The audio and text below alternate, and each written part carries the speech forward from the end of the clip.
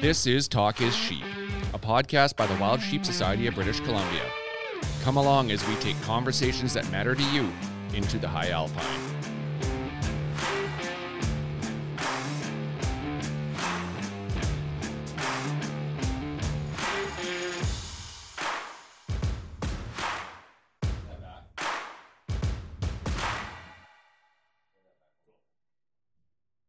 Good afternoon, Steve-O. It is, isn't it? I see you got the Monarch hat on.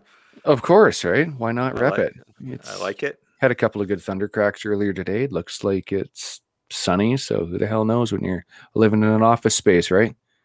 So it's middle of June. We're recording this. We got 6 weeks till sheep season. That's scary.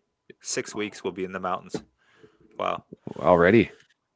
Yeah, it's hard to believe, actually. That means it'd be 3 months that I'll be on my fly-in. Oh, but who's counting, right? Because I fly in on the 13th of September. Who's counting? Yeah.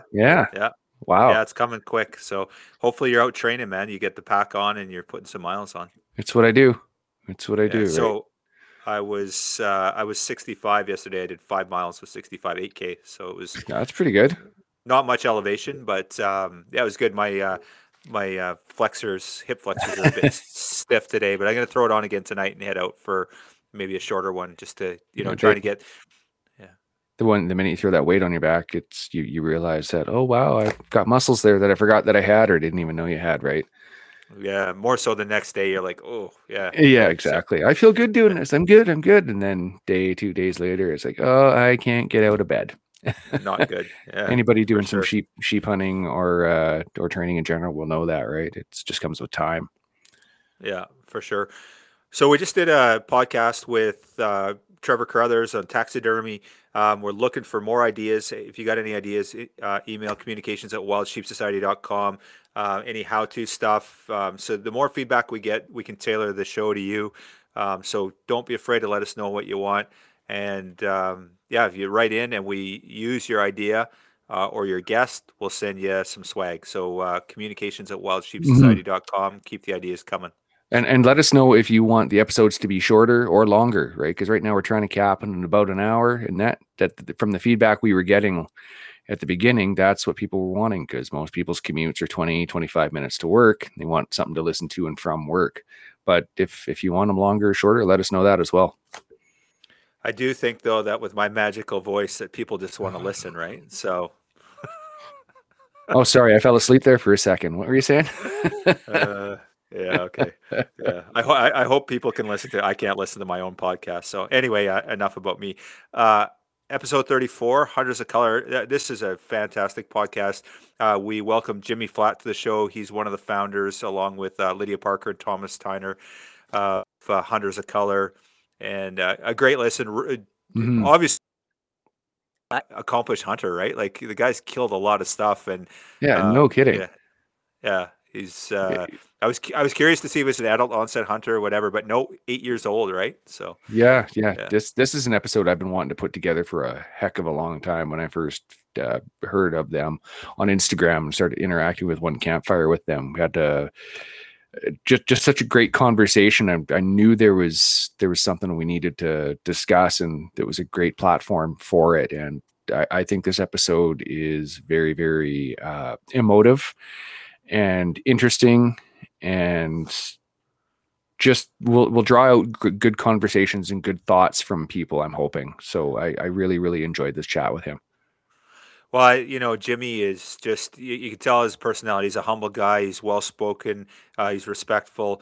And I really like the messaging that he shared about community, about inclusion, about diversity. And it was just there was a sense of inclusivity. It wasn't, excluding anyone, right? They No, want everyone to be involved. And I think it's a really important message, and hats off to them for doing it. It's a great movement, and they've seen a lot of support. They're doing really well with it, right? absolutely are, and they're only gonna grow. Like I said, when I first heard of them, probably last year, they had less than 1,000 followers on Instagram, and they're just under 9,000 now. They are skyrocketing, and it's for good reason. And you'll hear why in this episode. Yeah, it was interesting too, like some of the obstacles and issues that they're Mhm. raising. It's really one campfire centric, right? Like about educating people about hunting, and maybe they're not going to be a hunter, maybe they're not interested, but at least giving them a level of acceptance, so that they have a school curriculum that they're sharing. And I thought, what a great program, and a lot of the issues, and obviously there's the diversity and the color issue, which is their mission statement. That's the bread and butter what they're doing. But there's a lot going on there that all hunters have to worry about, right? Oh yeah, just so many layers to unpack that you don't even realize, right? And a lot of things you take for granted just by opening the door and throwing on a pack. It just stuff you don't think of. And I really, like I said, really appreciated this conversation that we were able to have, and it's been a long time coming. I really thoroughly enjoyed it. Yeah, for sure. No, I appreciate you setting it up, Steve. And so episode 34, Hunters of Color, Jimmy Flatt. Enjoy the listen. If you looked up the words conservation superhero in the dictionary, you would see a picture of our friend Omer from Precision Optics. A tireless donor and supporter of all things wild sheep, Precision Optics, located in Quesnel, British Columbia, truly stands alone in the high alpine. From optics to rifles to outdoor gear and a knowledge that cannot be surpassed, toss in that killer smile and you have a total conservation package. Precision Optics, we are truly thankful for the support you show us every step of the way. Find them online at precisionoptics.net or in Aroma Foods, located just off Highway 97 in Quesnel, BC.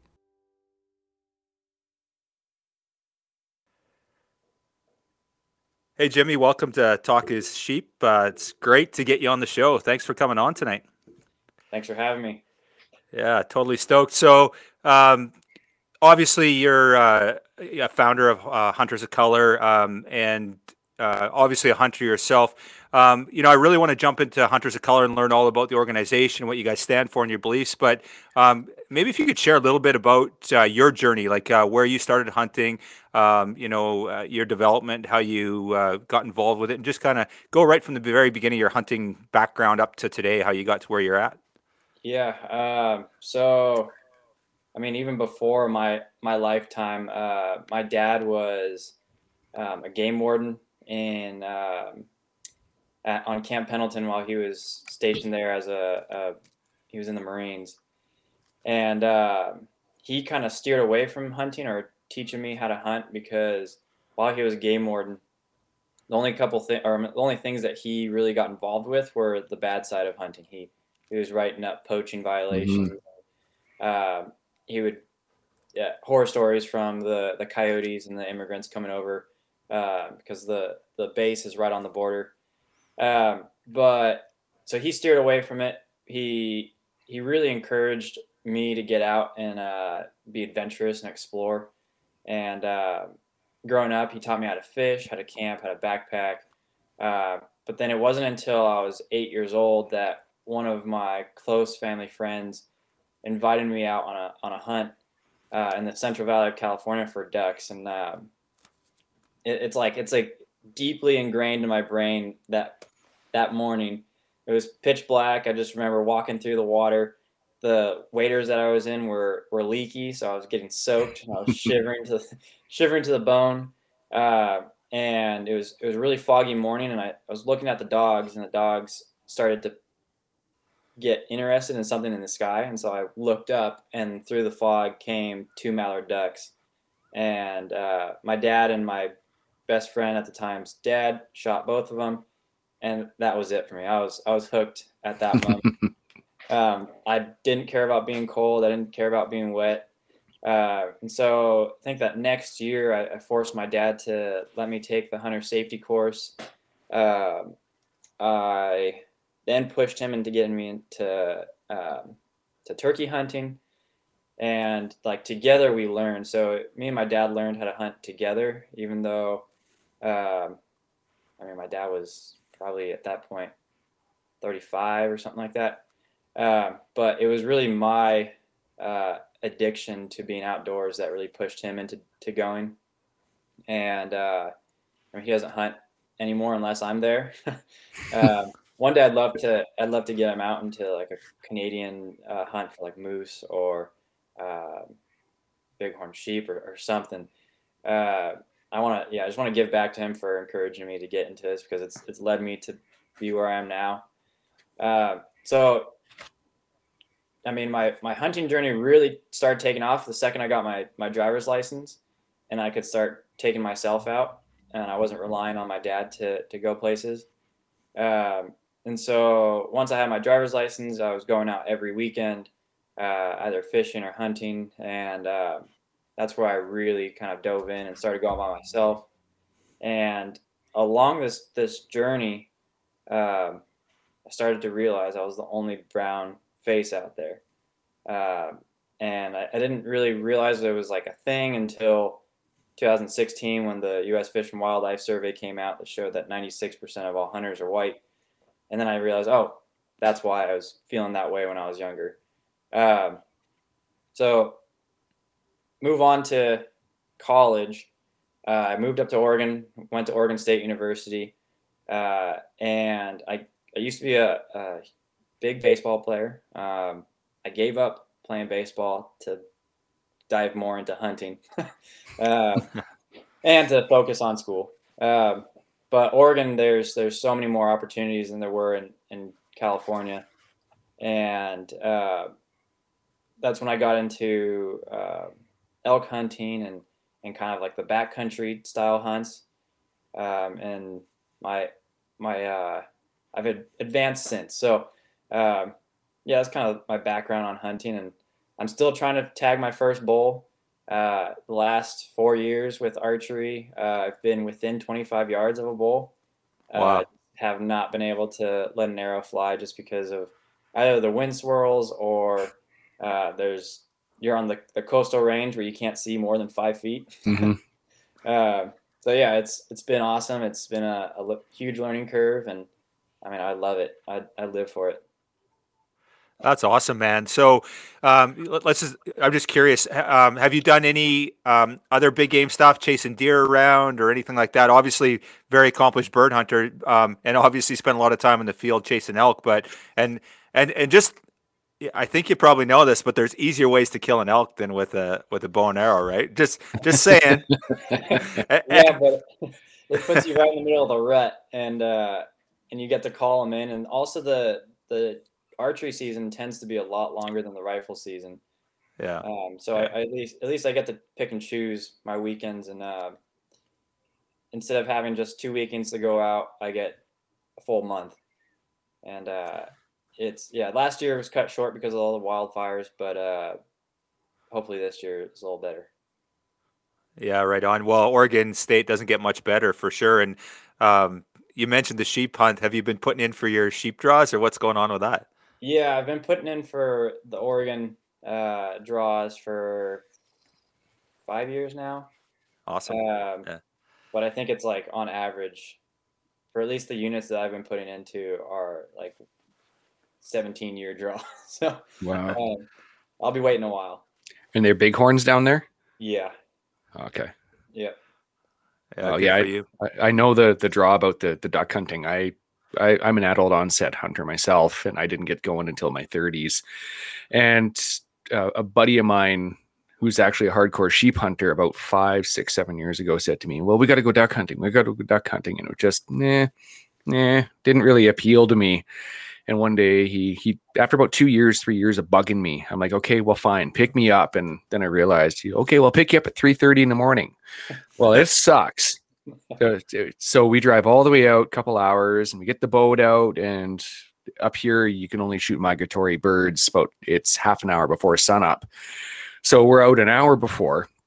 We start to set up the decoys, and he's deaf, so he can't hear. So we're throwing out the decoys, and I start hearing splash, splash, splash, and he's just throwing the decoys, and he has no idea what's going on. But what I'm seeing is the ducks coming in, and they're already flaring. I'm like, oh my God, this is amazing.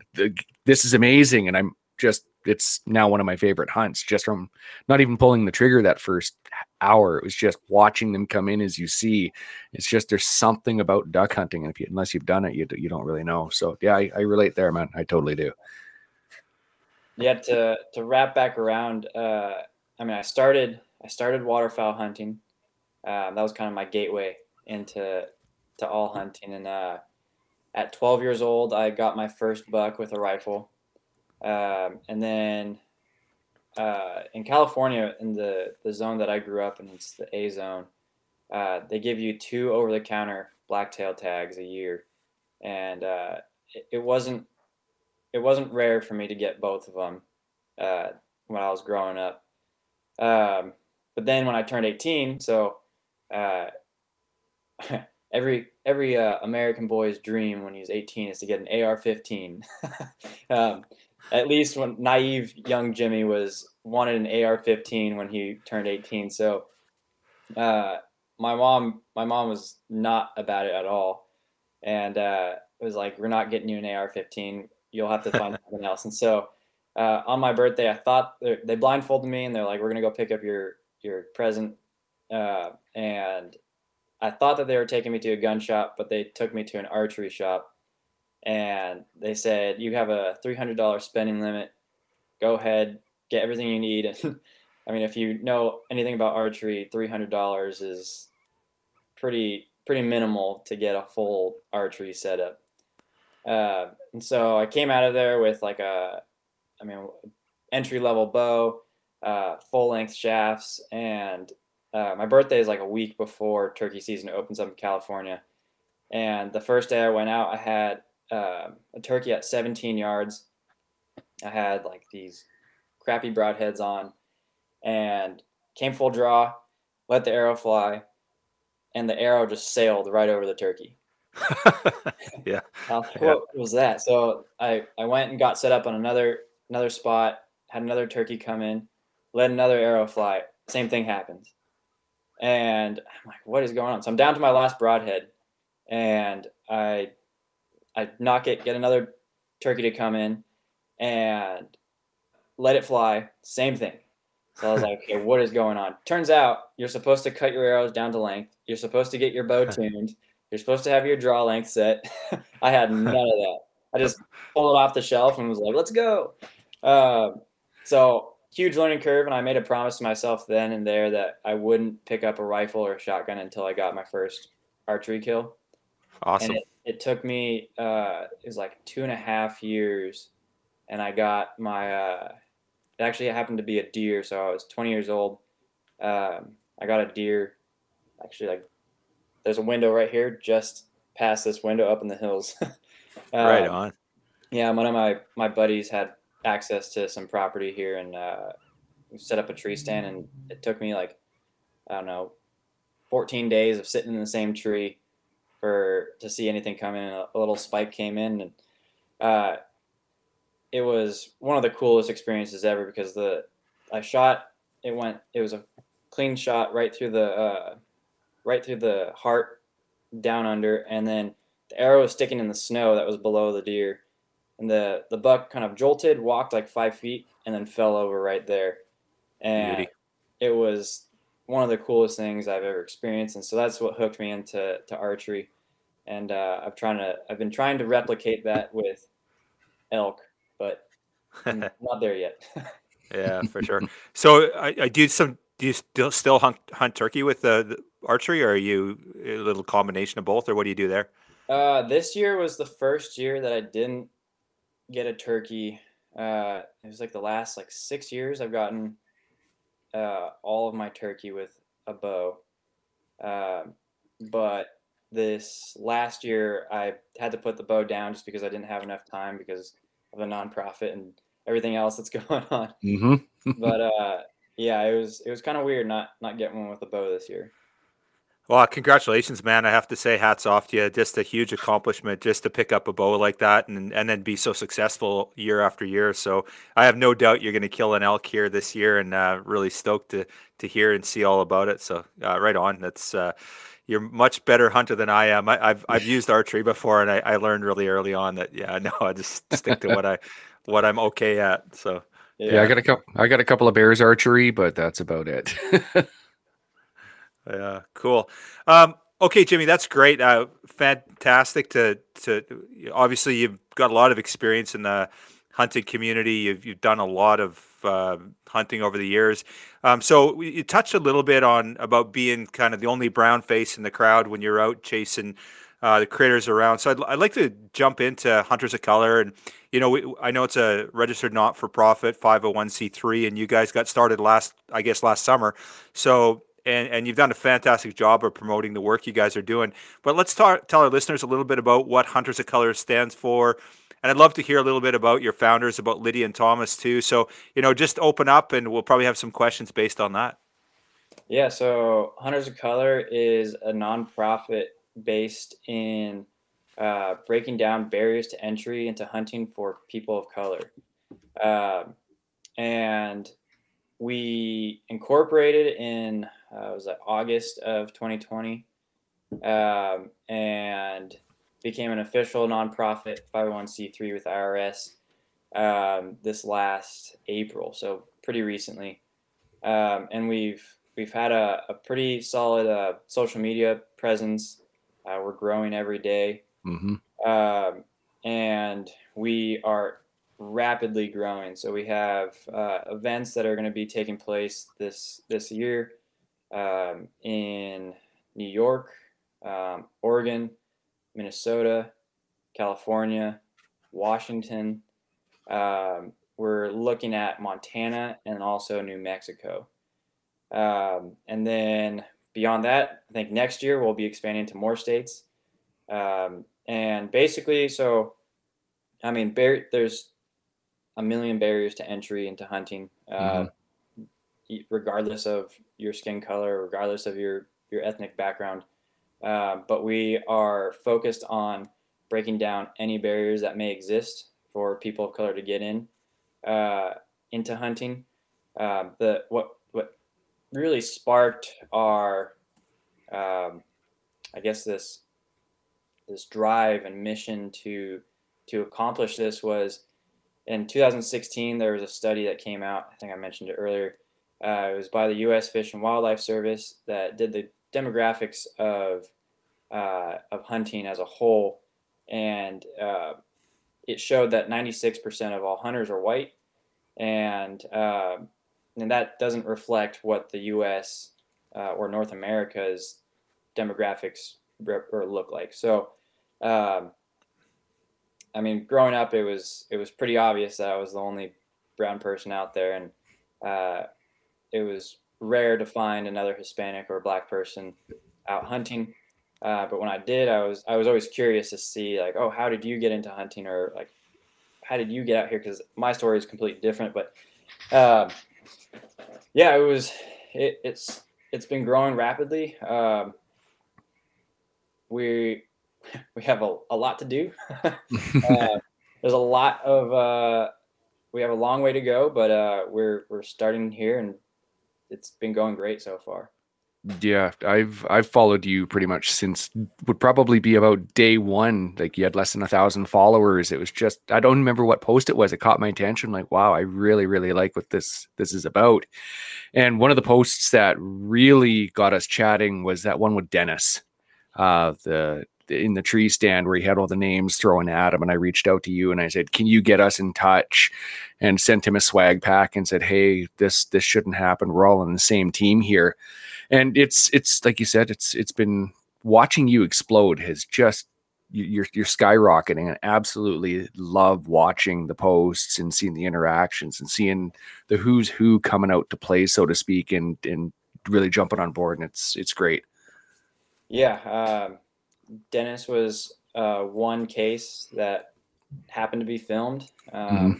And we decided that we had to elevate that, and we got his permission to share it. And it was actually an amazing thing because the community stepped up and really took a stand against the racism that he experienced. And I mean, we've had some follow-up posts about him, but he's hooked into hunting now. And he didn't let that one experience deter him from getting out, which isn't the case for most, but because the hunting community did step up and basically said that most, if not all of us, are not okay with this. He was able to realize that there's more good out there than bad. Absolutely. Yeah. Like, was 2 weeks later, he ended up getting his first deer from that tree stand. It was just, wow. It was really, really cool to see that. Yeah. And he started off with archery too, which is, I don't recommend starting off with archery when you're getting into it, just because of the steep learning curve. But he was all on board, and he ended up getting a few deer this last season, which is amazing. I wish I would have gotten a few deer my first season. Kidding. No kidding. But yeah, he's well into his hunting, and I'd like to think that we helped a little bit, and we are going to continue to help as much as we can for people who have any trepidations about getting into hunting and might feel like they might be judged based on their ethnic background or the color of their skin. And so we're just trying to dismantle those barriers to entry and and just really make it inclusive of all people, and show that this community is for everybody, because we all share a connected background that takes us to our ancestral hunting roots. No matter who you are, if you're here today, your ancestors were dang good hunters. That's right. Yeah, that's a very good point. And I think the one thing we have to realize is, the first North American hunters didn't look like me, right? It was, certainly they were people of color, First Nations, obviously. So, they were the original hunters in North America for sure. And they were, I can guarantee they were a heck of a lot better than I am. So there's no question about it. Their gear maybe wasn't quite as good as what I have, but I can guarantee you they were a lot more proficient at it. So, and so on that point, Jimmy, I was wondering, it's a tough subject, right? Like discrimination and racism. And we had this case with Dennis. I like for you to maybe jump into that. Like, obviously, you guys are about inclusion, about people of color feeling comfortable in a safe environment to come into the community and get involved. But let's maybe, because we went to Dennis right away, let's maybe touch on the discrimination piece and about racism and how you feel it is in the hunting community. Do you feel, as certainly as hunters of color, that you've been welcomed into the hunting community, or is this something you see? And obviously, racism and discrimination is pretty alive and well. We've seen it, flare up in these last couple of years specifically. What does it look like moving forward for you guys? Is that something that's really on your radar, or you feel that there's a lot of work to be done, or how's it looking from your perspective as the founder of Hunters of Color? Well, so far the feedback has been amazing. We've had, I think, probably about 99% of all the feedback we've gotten is positive. There's a few outliers, but they're far outweighed by the positive people in the industry and in the community. We're not going to single-handedly tackle racism and prejudice within hunting, but we're going to do our part. And for the most part, organizations and bigger companies have taken a stand and have reached out and said that they support us 100%. Most of them are adopting diversity and inclusion statements that are promoting equity and within their ranks. It's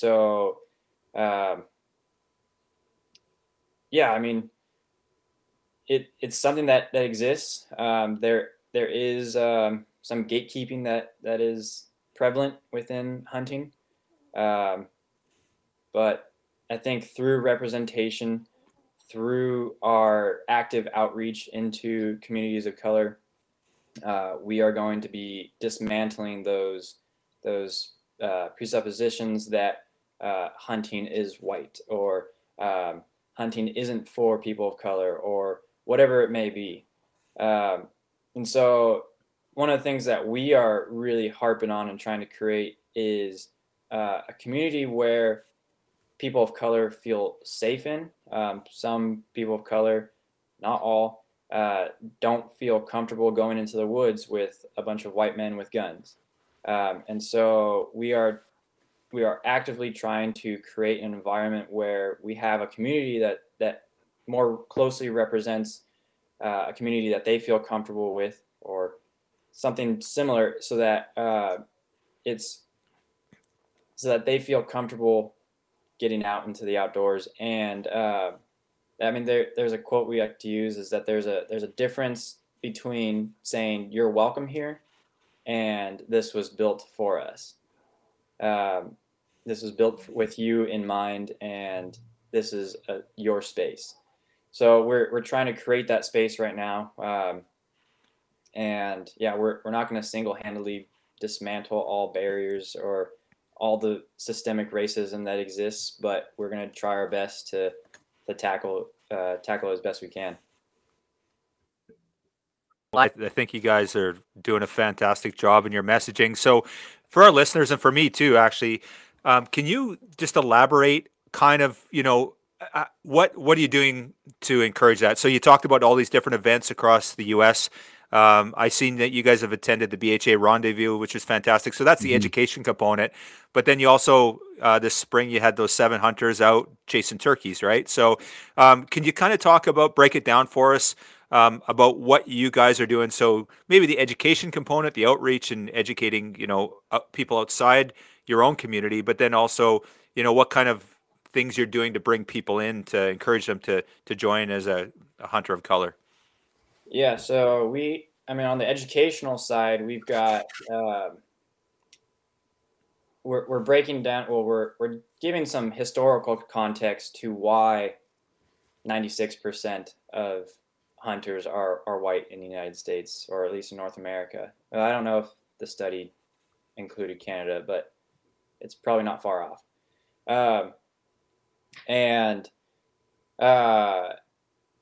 So, I mean, it starts with the forceful removal of indigenous people from their ancestral hunting lands. Then you have slavery that continued on for another 200 years. And then post-emancipation, there's black codes and different laws that excluded all people of color from getting outdoors, going to public pools, swimming in public places, all these different things. And so we're giving that historical context to give people some grasp of why and how we ended up where we're at. And then beyond that, we're educating people on hunting ethics, hunting safety.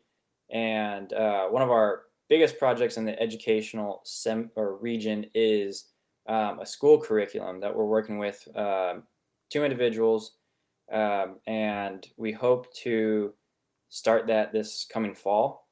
And we're going to be, it's basically going to be teaching youth in like an elementary school setting how important hunting is, how it can be used as a tool for conservation. Hunting is, I don't want to steal the Rocky Mountain Elk Foundation quote, but hunting is conservation. And even if we don't create hunters out of this curriculum, at least we are creating educated future voters that'll be advocates for hunting. Along that, we're really pushing. Right now, we're working on creating a curriculum for companies on how to be more inclusive, how to do authentic outreach, and then we're also working on an allyship little training module that's going to help existing hunters be better allies to people of color and people within our ranks of hunters of color. And then we have a mentorship program, which is been super popular. We're currently navigating the insurance space, which is prevented us from doing a lot with it. Mhm. But this turkey season I was doing a proof of concept for our programming for that. And basically the mentorship program is based on the model of hunting has been passed down from usually from father to son or grandfather to grandchild. And so we want to try to dismantle the barrier that is the the educational gap that it may exist if you have been removed from hunting within your family for more than one generation. And so the mentorship program, we're accepting mentors from all backgrounds, all ethnicities. If you've hunted before, we ask that you have at least 3 years of experience and you want to pass this on to somebody or pass on hunting. We encourage you to sign up for the mentorship program. It's a quick 15-minute application. I basically just ask people what species they're comfortable teaching people how to hunt, what their comfort level is in teaching. So it could be just as easy as telling people how or where to go to hunt, or it could be as simple as how to buy a license, or how to navigate the draw. That's something that there's a huge barrier because it took me, I don't know, in Oregon, once I moved up here, it took me like 3 years to finally start applying for my controlled hunts. And then the mentee side of it is anybody with 0 to 2 years of experience hunting who is either looking for a companion or wants to just get started off from the beginning. And so the way that we have this slated out is we're going to start in a group environment where we go and do safety briefings. We do like classroom style courses where we start off with an hour or two of kind of lectures and making sure that everybody understands gun safety and ethics. And then we'll go out to the field and do like clay shooting or pattern shotguns or shoot a rifle or bow. And then from there, these mentees will be brought to a group style hunt. So it's either pheasant or dove or something that's conducive to doing group hunts.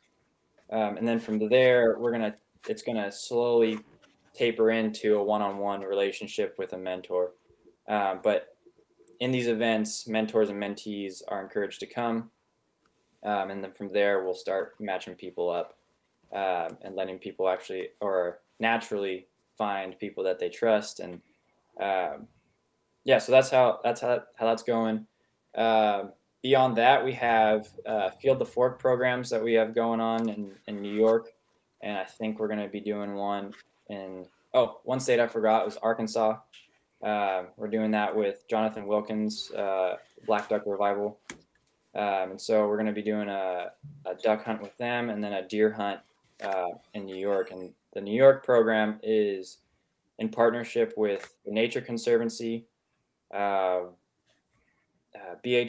and the National Deer Association.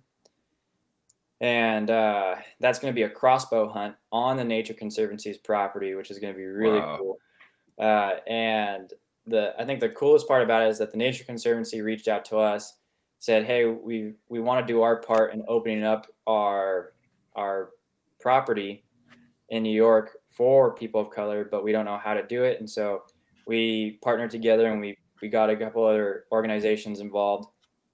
And we're going to be hosting this on just outside of Albany, New York this year. And hopefully that translates to the Nature Conservancy opening up more of their properties for us to host events like this in following years. And I mean, one of the biggest barriers to entry we have is land access in the United States. And depending on where you're from, New York, there isn't a whole lot of public land. There's chunks of it, but primarily it's privately owned, and the Nature Conservancy sees that, or seeing that as one of the main barriers, and wants to do their part in opening up property for people of color to get into hunting. Wow. Like there's so much to unravel there. Like, holy, like, wow. If there's any chance that I'd love to chat with you more about that and see if there's a way of getting some of us involved up here in Canada, because that's huge. That's desperately needed. And I love that direction and the way you planned it out. Yeah. We've got a lot of moving parts right now, and it's amazing to see that the community is really reaching out their hand and saying, hey, we want to make a difference. We really want to help you in your mission, and let's do this together. So we're super grateful for everybody involved. Yeah, all over helping in Canada for sure.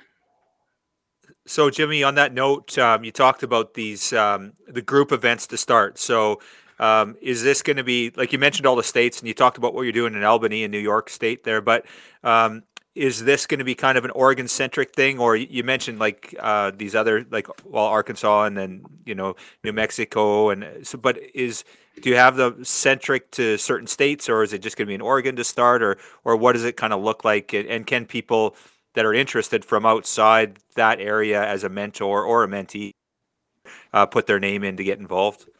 Yeah, we're actually going to be doing these bigger events where we're going to be hosting hunts in the states that get the most traction.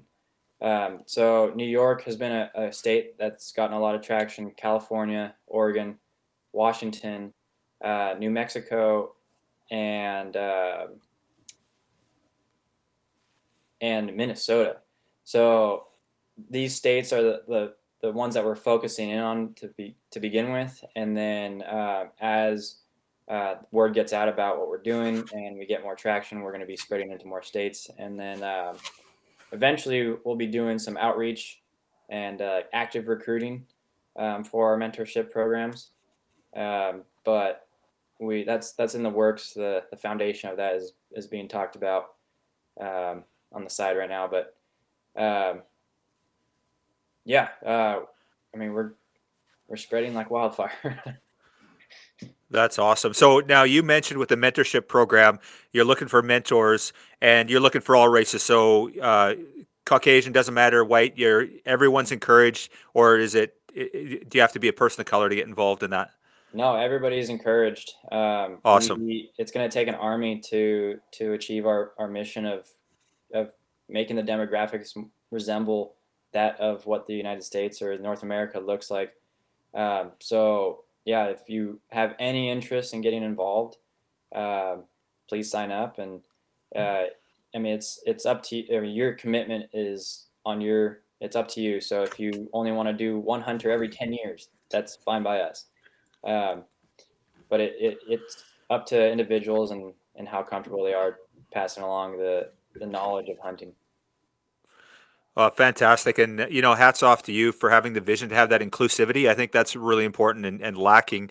And just to have that inclusivity and get everyone involved is really an important part of that. So good on you guys to recognize that and include individuals. Do you mind just sharing with us if somebody's interested? And I guess on that note, if somebody from, a lot of our listeners are Canadian, but not exclusively, if you're up in Canada here and you want to get involved, are you interested in hearing from people from Canada as well, or is it just kind of outside your purview right now? Yeah, so we've gotten a ton of interest from British Columbia and primarily out of the city in Vancouver. Mm-hmm. And it's on our list to get up there within the next year or two and start programming up there. We also have a lot of traction out of like Ontario, Quebec, mainly out of the cities. But we do have some mentors already signed up out of those places, and we have to figure out insurance in the United States first, and then once we figure that out, then we can probably transfer that over to across the border. Yeah, fantastic. So if somebody's interested in signing up as a mentor or a mentee, how do they do that? Where do they go? Everything that you can, you should be able to find everything on our website. It's huntersofcolor.org.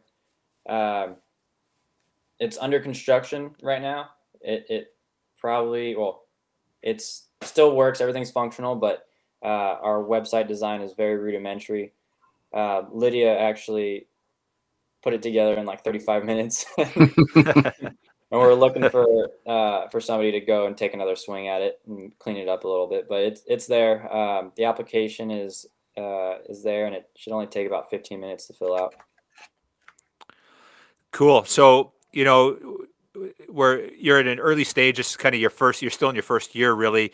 And you obviously have a lot of growth plans. Now, I'm guessing that all three of you are volunteers, all three founders, or any of you guys going full time at this?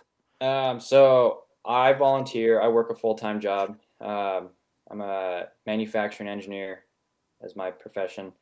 Nice. Lydia has been working in the nonprofit realm for a little over 2 years now. And she just jumped ship to go full-time on Hunters of Color as a volunteer. So we're waiting on funding to come in for her to start making a living off of this, because it really is I mean, 4 people probably couldn't take on this amount of work if they're all full time. So Lydia is our champion right now, and doing a lot of the heavy lifting, and hopefully we'll get her paid soon to do all this, and it shouldn't be long until grant money starts coming in, and we have somebody working on this full time and able to really start pushing the envelope. Yeah, so that was my next question. So funding models for this, obviously you're not for profit. There's donations, corporate, private, personal. So, where do you guys, I guess you've probably seen a pretty big need for this. It sounds like, obviously you got a really strong mentorship program going with the spring already. We've seen that. And you're growing leaps and bounds through the social media channels. Obviously Instagram is doing really well. So I guess funding models moving forward, there's obviously, government grants probably available. And then, if somebody's interested in supporting you guys, how does that work? Can they just reach out and donations, that sort of thing? Or? Yeah, we do have a donation portal on our website. It's huntersofcolor.org again. And everything that comes in is tax refundable. So I'm not sure how it reciprocates across the border. But for the American viewers, every dollar that you donate to us is tax deductible. And at the end of the year, when you're filing for taxes, at least during this last year, 100% of the dollars that you donated to charity came back to you. And so it's an easy way to give back and to do your part. And every dollar is going to be going towards our programming and making sure that we're pushing towards our mission. And we're going to be the salaries that we get, well, for Lydia at least, are going to be funded through grants, and that'll be through federal grants, grants given to us by different state agencies and stuff like that. So being a nonprofit really helps on that sector, where you can get donations from individuals, from private parties, and also it allows you to get grant funding. Fantastic, man.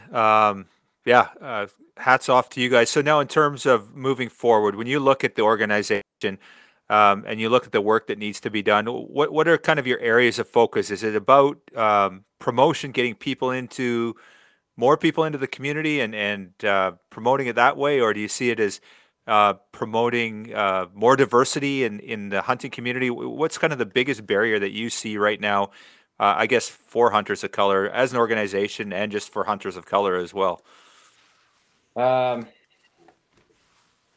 Well, so it's going to take more than just than posting people on Instagram. It's going to take more than just getting people out into hunting. What it's really going to take is everybody stepping up and realizing that there are wealth gaps, there are generational knowledge gaps that exist within hunting. If you've been removed from anything for one generation, it's really hard to be handed down that knowledge. So one of the biggest things we have as an organization moving forward is, well, one, funding, starting up this huge thing where everybody's reaching out at this moment and wanting to do something with us, but we're spread thin. And but as we develop, I think the goal for us truly is to not exist. We want to phase Awesome. ourselves out. We want to accomplish our mission, and then let hunting be naturally passed down from generation to generation as it was and should be. And we live for that, and hopefully it's accomplished within the next 20 years, maybe less. But yeah, so the biggest thing is just making sure that everybody's on board, knows the barriers to entry that exist, wants to help, and yeah, I mean, we've gotten so much good feedback that I'm having a hard time seeing any negatives to what we're trying to accomplish or any huge barriers that might stand us still. Fantastic. So you're hoping 20 years down the road that Hunters of Color does not exist because there's just not a need for the organization, that we're all just going to be in the bush and we're all going to be doing our thing, and hunters will be colorblind, basically, right? Yeah, not colorblind, but know that at one point there were barriers, and that they no longer exist, and that everybody is out there because we share the love for hunting. We share the love for outdoors and conservation, and we're just within community with one another, and living those stories around the campfire. And yeah, I just hope that we get to that point sooner rather than later. Good for you, and I think that's a valid point. When you get people around the campfire, that's a really good place, right? There's a lot of bonds that are built around that, and I think if we could get people out there and doing this thing that we love together, and you get around the campfire, it breaks down a lot of barriers because we understand each other more. We're more open, we're inclusive. I feel like everyone's welcome at my campfire, and when I'm around that campfire, things change for me. People that maybe I didn't have time for or didn't know that well, and it wasn't necessarily I didn't like them.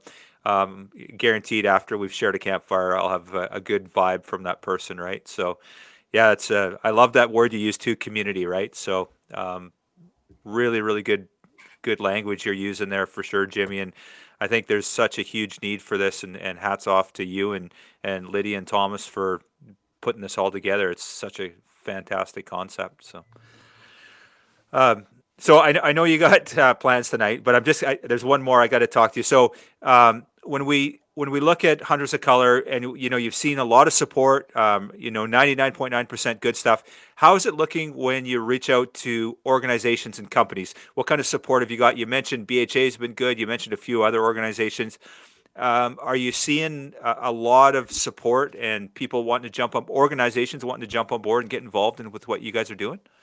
Yeah, for the most part, I think companies are eager to find a way to do authentic outreach, and the best way to do that is with an organization that's dedicated to that outreach. And so, we've had a lot of private companies reaching out and saying, "Hey, we want to support you guys. How do we do that?" We've also had a lot of companies say, "Hey, we need you to do this for us," but they're missing one component: is that there's a price on it, and if you're a for-profit company, you have money to allocate towards these things that you want an organization to do for you. So yeah, that's one of the things that we've come into contact with, is that there's companies that are asking us to do a lot for them, but aren't willing to realize that there is a value on that for what we're trying to do. And then once we break that down, once people realize that yes, there's a cost associated with true outreach, it'll start going a little quicker. I feel that one. I feel that one a lot. Fantastic. Steve, you got anything else for Jimmy? I want to know more about this turkey hunt before he goes away. Like we started chatting about it before we started recording, and get into that. I saw some amazing pictures. We were chatting back and forth, and you said, "Oh yeah, just getting set up on a turkey hunt." And you sent a picture. There was like 7 or 10 birds or whatever it was right there. I'm like, "Oh come on, that's not fair." So get into that a bit. Like, Yeah. I've never killed a turkey. Oh man, we'll have to change that here pretty soon. Heck yeah. Oregon and California are probably one of the better states to go turkey hunting. If you can find private land, well, there's public land here in Eastern Oregon. There's a ton of public land where there's a really good bird population. But in California, there are birds everywhere. You drive up and down I-5 and you'll see them just crossing the highway or on the side. And Wow. so I grew up in Sonoma Valley, California, and the entire valley is privately held and owned. And so I had the fortune of my best friend had he grew up on a property of it was 250 acres on one side of the road and another 250 acres on the other side of the road, and there were turkey everywhere there. So that's where I really cut my teeth and learned how to hunt and how to set up decoys, how to call them in, how to stay still. And so this last year, I realized that, okay, we need to prove our mentorship concept. We need to figure out if turkey hunting is going to be a viable option for mentorship.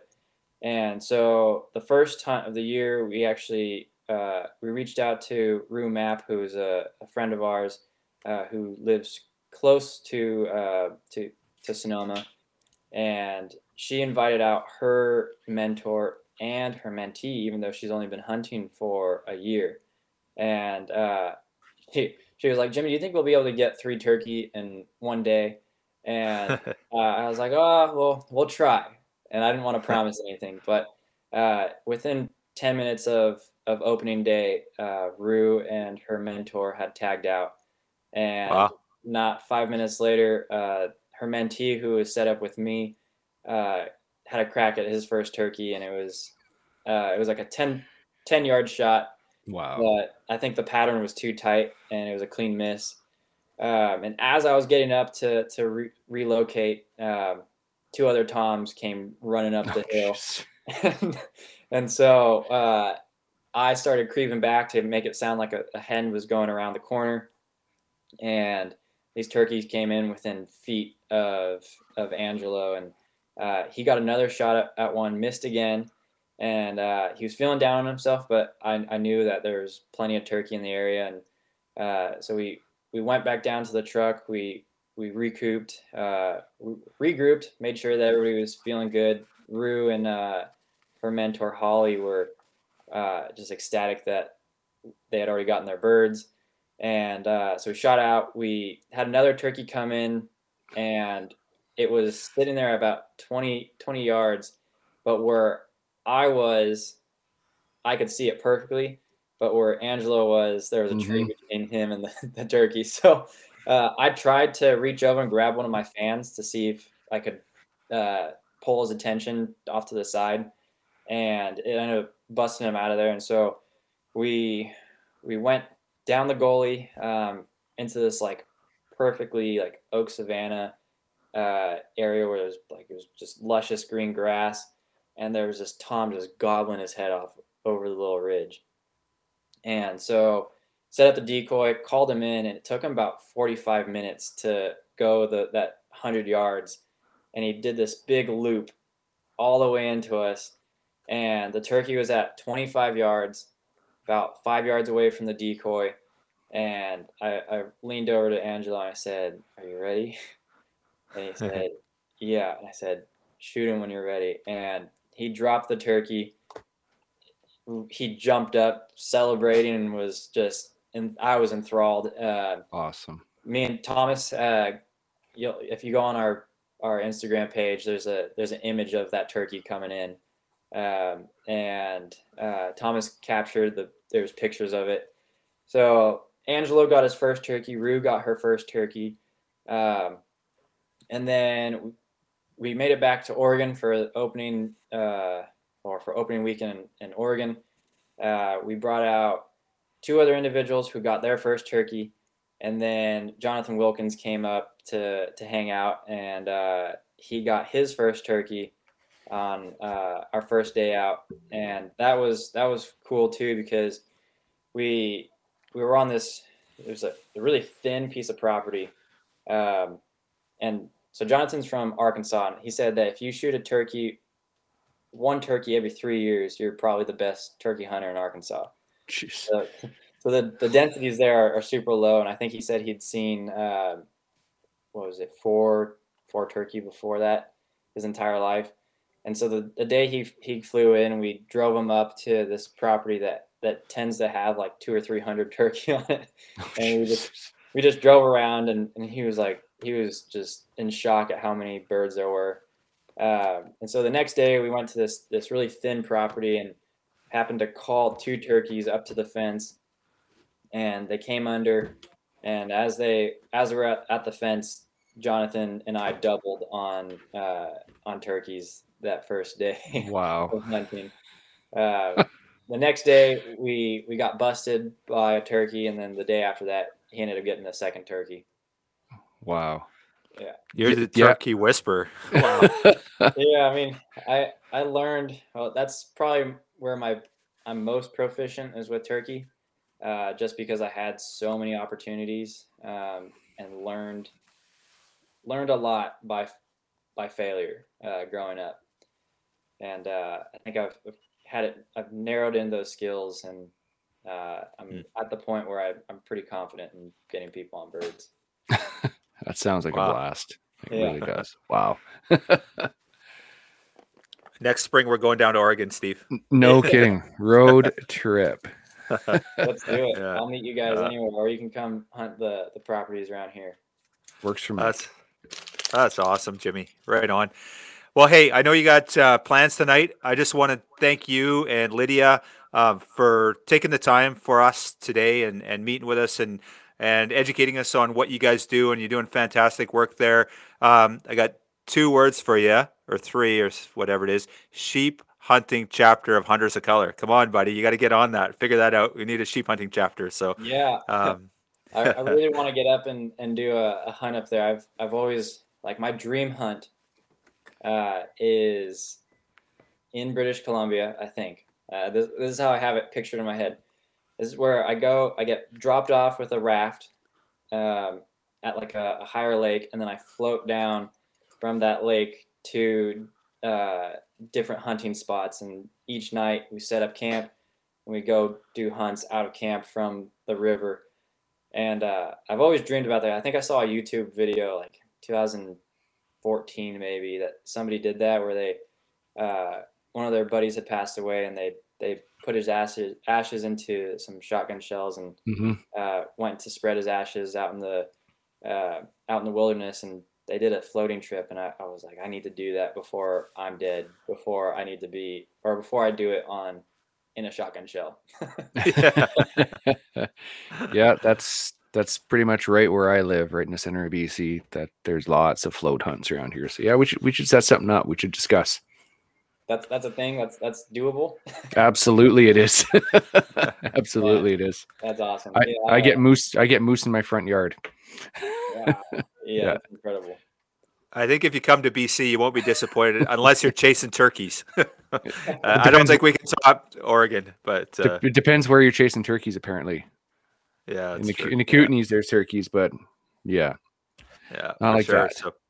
Yeah. Awesome, Jimmy. Well, we want to thank you again. Wish you guys the best of luck, and look forward to watching you guys grow and doing the great work that you're doing there. And just thank you for taking the time to meet with us today, and wish you all the best with everything you guys got going on there. I got a good feeling about what you guys are going to do. So much involved. It's going to be a real good part of the landscape moving forward. So thank you. Yeah, thank you, Kyle and Steve. It's awesome that you guys are willing to highlight our mission and are on board for what we're trying to do. Absolutely, we are, buddy. Absolutely. Awesome.